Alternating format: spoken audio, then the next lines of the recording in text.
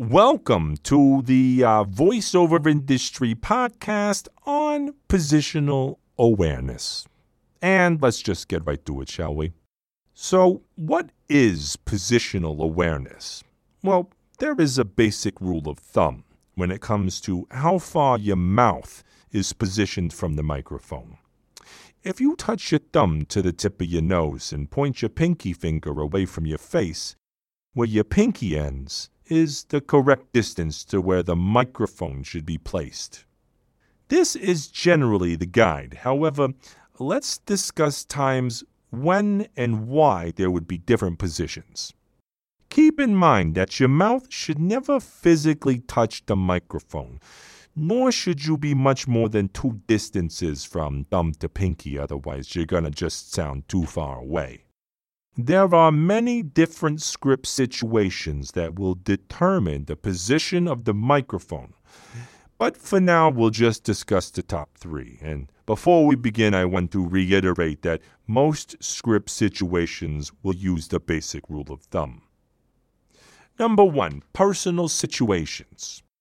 When you're reading situations that call for you to speak in a more private and personal manner, such as to a friend, a confidant, or just speaking in a one-on-one situation, you should move closer to the microphone than the basic rule of thumb.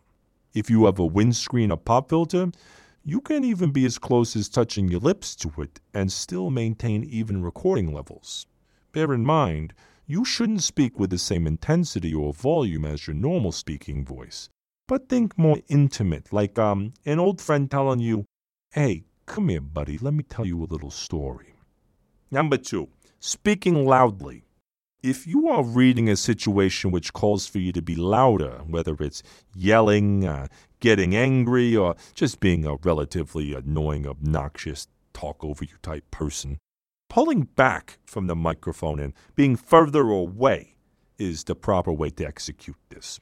However, you still need to be aware of your position to the microphone, as shouting or screaming at the top of your lungs never records well. It tends to crackle and isn't very pleasant to the eardrums.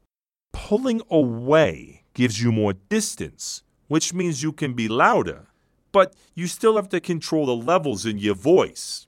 The key is to record yourself from different distances with different volume and intensity, and then listen to how it sounds. Just stay away from any levels that peak, crackle, or just sound like crap. Number 3, ins and outs. Some scripts require you to change position mid-sentence. So at one point you'll be talking normally, but then you'll need to shift into louder tones, such as getting upset or freaking out. This causes for some changes in distance, where you'll be moving both in closer proximity to the microphone for quieter and more personal speech, and then suddenly pulling away for more intense, driven tones, and vice versa. This takes a bit of practice, but remember your baseline rule of thumb, and your body will soon act naturally by getting used to operating in a certain way without much thought. Lastly, and this is kind of a preference thing, but some people will have a certain angle they prefer when recording into the microphone. Some are forward-facing, others are slightly upwards or downwards. Your angle doesn't typically affect the quality of the recording as long as it isn't too dramatic. It's definitely more of a comfort thing depending on how you're reading the script. Okay, so that's pretty much it for now. Thank you very much for listening. Hey, got a question? Leave a comment down below and we might answer it in the next episode. Every day is a holiday when you're doing something you enjoy. So, take a vacation. Okay, so that's pretty much it for now. Thank you very much for listening. Subscribe to our channel and follow us at VOIPcast on Facebook or at Idiom Worldwide on Twitter for more videos and updates. You can also download this podcast at VOIPcast on SoundCloud and iTunes.